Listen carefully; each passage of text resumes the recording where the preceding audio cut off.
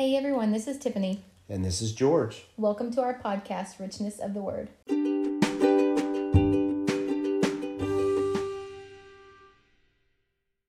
So Tiffany and I have returned from our vacation. We traveled the southeastern United States, basically. We went to Florida. Okay, we went to Florida. We road tripped it to Florida with stops in other states along the way. For those of you that don't know us and our little family, we have 3 kids, 12, 6, and 2.5. And it went surprisingly well. I think. It did. I'm surprised how well behaved the 2-year-old was in, an 8-hour car ride. Right, with the few stops that we did take along the way. Right. But The magic of Cocomelon. Cocomelon. Walt Disney's 3 Little Pigs. Yes. One of her favorites. Yes. It was very good though. But now we're back and we are excited to jump into Joshua chapters 5 and 6 with you today. Oh yes, the classic story of Jericho. Joshua fought the battle of Jericho, Jericho, Jericho. Oh, we're busting all the Joshua fought music the battle in here. of Jericho and the walls came tumbling down. Except Joshua, as we'll find out, did not fight the battle of Jericho. Right. We do encourage you, however, before you listen to the rest of this podcast, that you do read chapters 5 and 6 for yourself. So go ahead, if you haven't yet, go ahead and do that real quick. And we're glad you're back. Yes. So Joshua chapter 5 starts this new section of the book. It's kind of chapters 5 through 12, which is really about the taking of the land. Verse 1, as we see that the Canaanites are absolutely terrified, right? They know that they're doomed. They know how powerful God is. But it also, reading that kind of makes you wonder, well, why don't they do what Rahab does and just submit to him? Right? Why are they? Why do they still oppose the Israelites and God? Right? Why don't they throw themselves on their mercy if they know that there's no hope for them? I think the majority of people, that's the beauty about God, is that you have that option to turn to him. He wants you to come to him, but not everyone is going to. Absolutely. In fact, it's our natural inclination, all of us, it is our natural inclination to reject him, even if we know it's a losing situation for us. Mm-hmm. If the Holy Spirit did not change our hearts, we would still reject Jesus. Mm-hmm. Even the individuals that walked through the desert and had manna falling from the sky and saw all of these miracles, they were still whining and complaining. Right. They didn't have a relationship with God. They No. really didn't. Which actually leads us to verse 2. Joshua is told by God, starting verse 2, to circumcise the Israelites. And now, if you look like it in Genesis 17:14, the people of Israel, you're cut off from his people if you don't circumcise. And yet here you had all these Israelites who were not circumcised. Their parents never did it, right? Even though, so it's like at this time, Israel, the nation, they were God's people, and yet at the same time they weren't. Right? And it's because in verse 6, it talks about the people of Israel who wandered the wilderness for 40 years. Why? Because they didn't obey. Mm-hmm. They didn't trust the Lord. Those people were circumcised, mm-hmm. but outward display, right, does not make you one of God's people. Right. Right? It's a heart issue. You could outwardly do all the right things and yet still not love the Lord your God with all your heart, soul, mind, and strength. Mm-hmm. And so God, however, is still keeping his promise, right? As part of this covenant in which the Israelites are his people, even though they don't obey. Either they're circumcised, but they don't trust him, or they do trust him, as this next generation is, but they're not circumcised. God is still keeping his end of the bargain in spite of unbelief, which should be encouraging for us. Mm-hmm. It means human sin, our sin is powerless. Our sin nature and then things we do are powerless against God and what he says he's going to do. So once everybody is circumcised now, right, and they fulfilled that part, we have, starting in verse 10, that the people, it's the end of the age of the manna, right? The manna is gone. Mm-hmm. God's not going to do that anymore. And it's a new age has begun, right? The wandering in the desert is finally over, and the manna is gone. They don't need it. God is still going to provide for the Israelites, but by normal means, right? We have that they ate of the produce of the land. And that phrase is actually used 3 times in verses 10 through 12. So it's emphasized. They ate the produce from the land of Canaan. And that's what God does, right? God, his quiet provision is his usual MO. Manna is not the normal thing for him. God is more apt to quietly, subtly provide for your needs rather than some kind of miracle, like bread falling from the sky. Yeah. Now, the conquest of the land begins with verse 13. Joshua, he's outside the camp. He's right by Jericho. He probably went out on this hill, maybe to take a look at the city. And then the man is there with a sword. And Joshua, at first, is ready to fight. It's my Bible says Joshua went up to him and demanded, "Are you friend or foe?" Right. He draws his sword. Approached him. Just comes out. He's, "Are you for us or our adversaries?" Right. Joshua is ready to fight this man because he thinks he might be an enemy. And I love the answer. No. The man, "Are you for us or our enemies?" No. Mine says neither one. Or neither one, depending on your translation. But he says, "But I am the commander of the army of the Lord. Now I have come." Now, first off, right, don't we try to coerce God to be on our side? We want God to be on our side, whether that's America or the Republicans or whatever, we pray for that. Wronged in something. Right. If we feel like we're the right one in this situation or... But instead, like the issue here, this man with a sword tells Joshua, "You're going to submit to me instead. You're going to submit to my authority," which is how it should be, right? Instead of trying to coerce God to be on our side, we just need to submit to him. And then notice that Joshua falls down, face down, and worships him. Now, there are plenty of times in the Bible where people try to worship angels. The one that immediately comes to my mind is in Revelation. John tries to worship an angel because he's so overwhelmed by the beauty of this creature. And the angel immediately goes, "Stop, no, don't do this. Don't worship me. I am a created being. Worship God." Yeah. Here, Joshua is not corrected. This being does not say, whoa, don't worship me. I'm not God. No, this being accepts Joshua's worship. Mm-hmm. And even says, "I'm at your command. What do you want your servant to do?" And even in verse 15, the commander of the Lord army says to Joshua, "Take off your sandals from your feet, for the place where you are standing is holy." Now that phrase might sound familiar. That's the same command that God in the burning bush gave to Moses. Mm-hmm.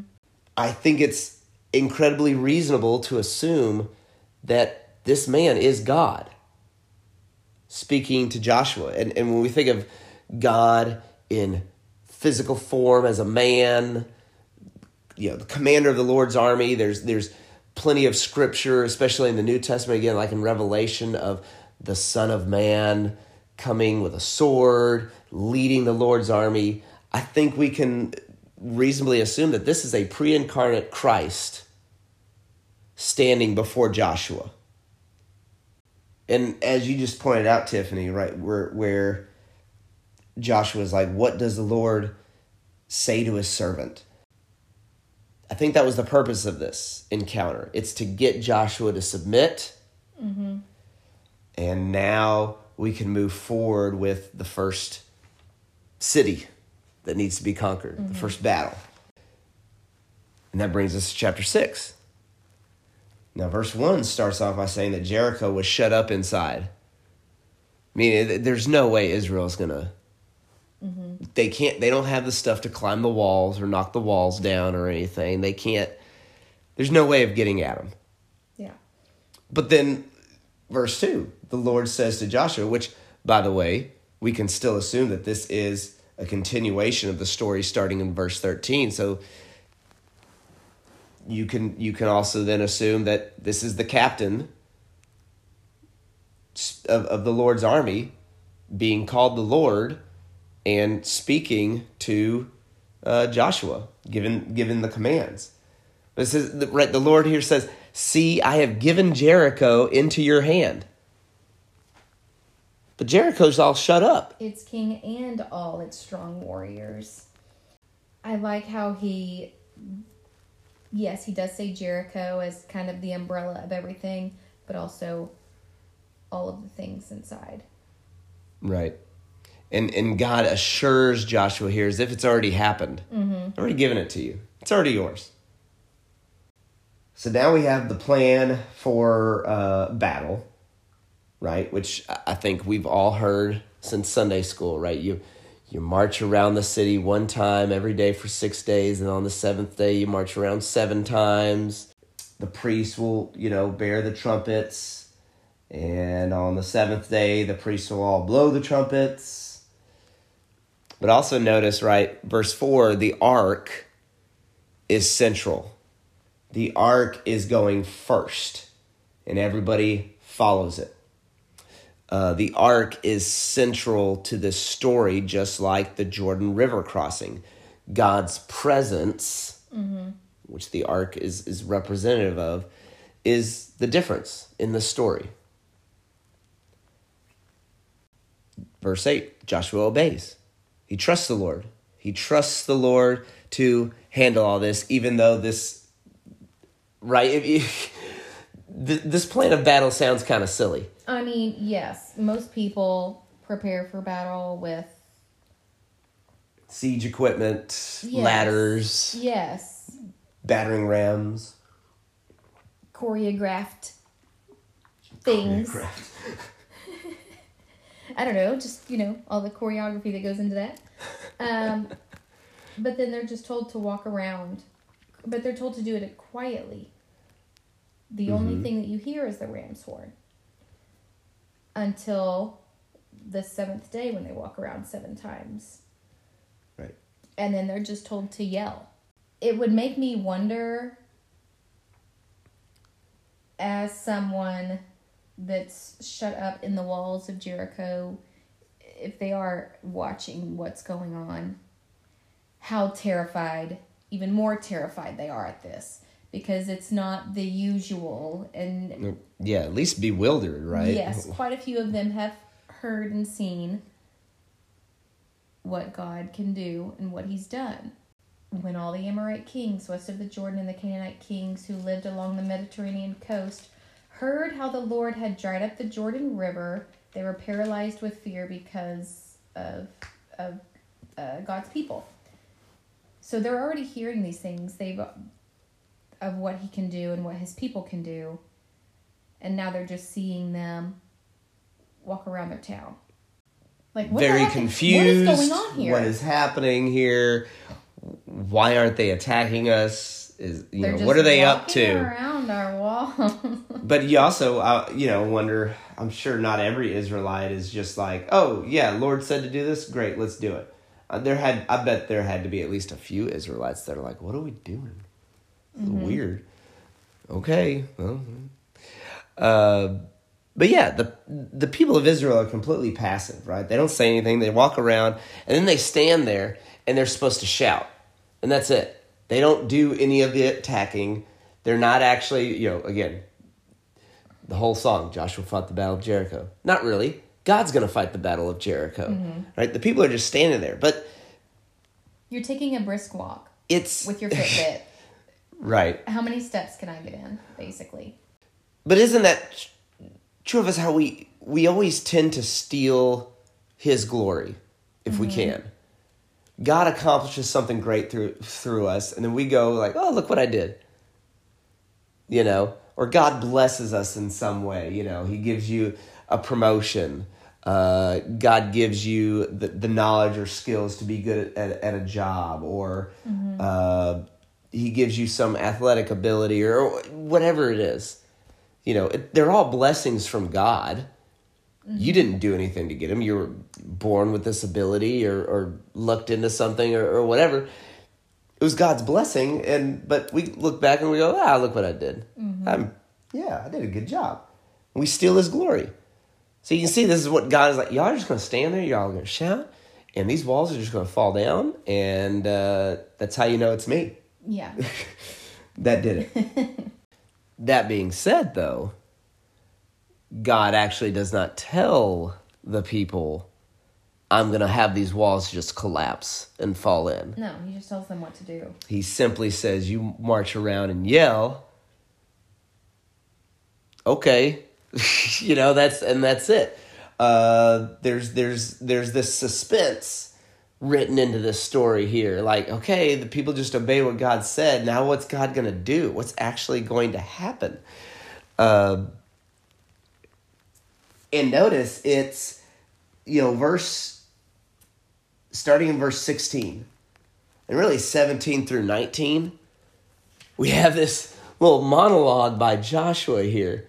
Now, like Joshua says, shout, for the Lord has given you the city. And then he goes into this whole thing, and the city and all that is within it shall be devoted to the Lord. And,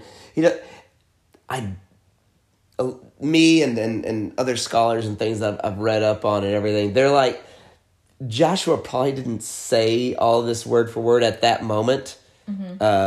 It wouldn't make sense. He's like, everybody shout, because no, everybody would have started shouting and nobody would have heard him anyway. It's assumed that the author, at this moment of suspense, because you're like, everybody's shouting, what's going to happen next? Right? Assume you don't know the walls fall down yet. What's going to happen next?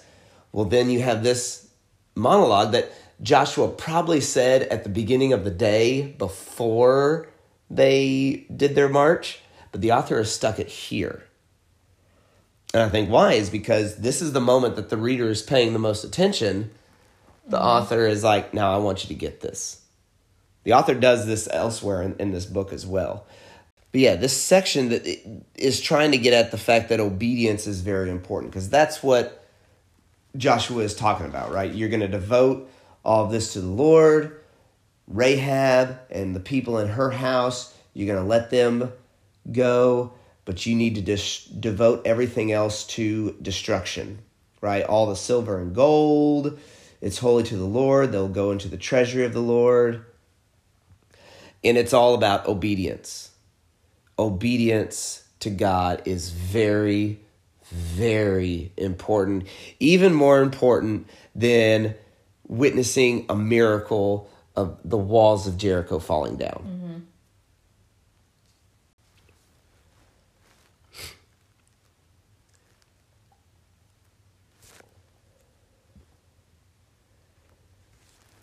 Now, so they shout, the walls fall down flat, everybody goes straight into the city, they capture the city. Verses 20 and 21 basically is a very basic description of the battle. It doesn't go into details about how it all went down, because that's not the priority of the story. The priority of the story is obedience to God's instructions. Nevertheless, there is a lot of killing.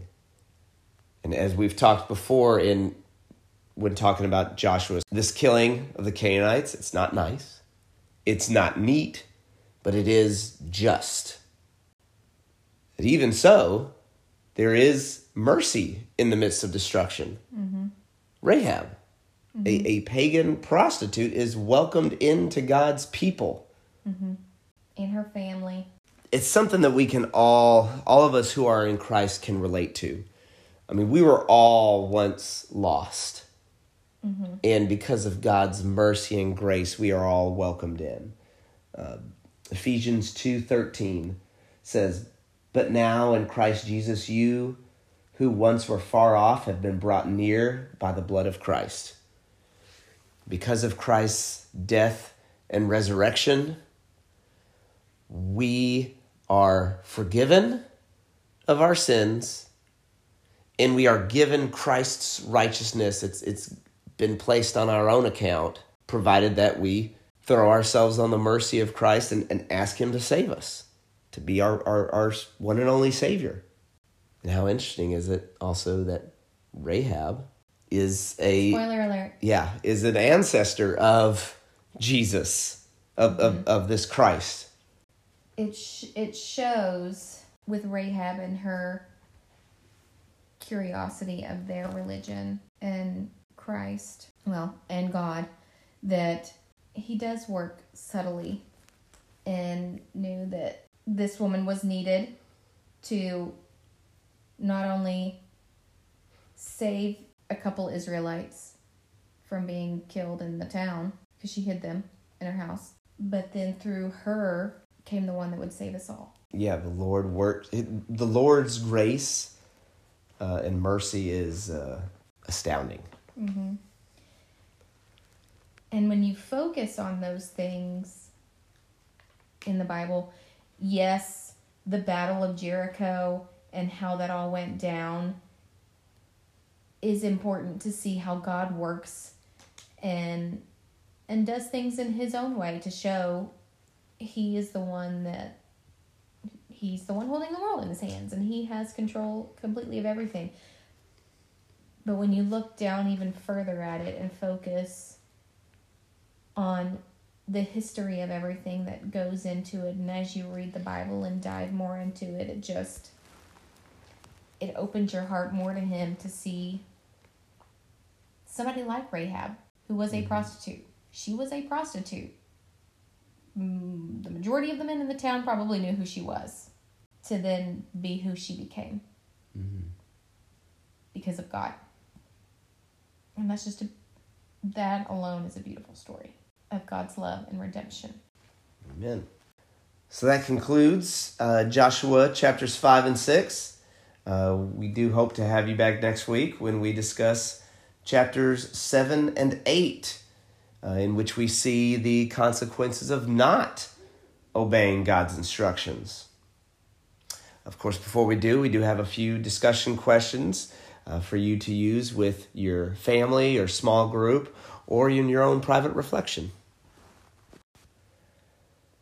So number 1, God asks us to obey and trust him, though we don't know what the results may be. How does this story encourage you to trust and obey? And question number 2, how are we who are in Christ like Rahab? Thank you for listening this week. We are so excited to be back with you all, and we pray that the Lord has shown you the richness of his word.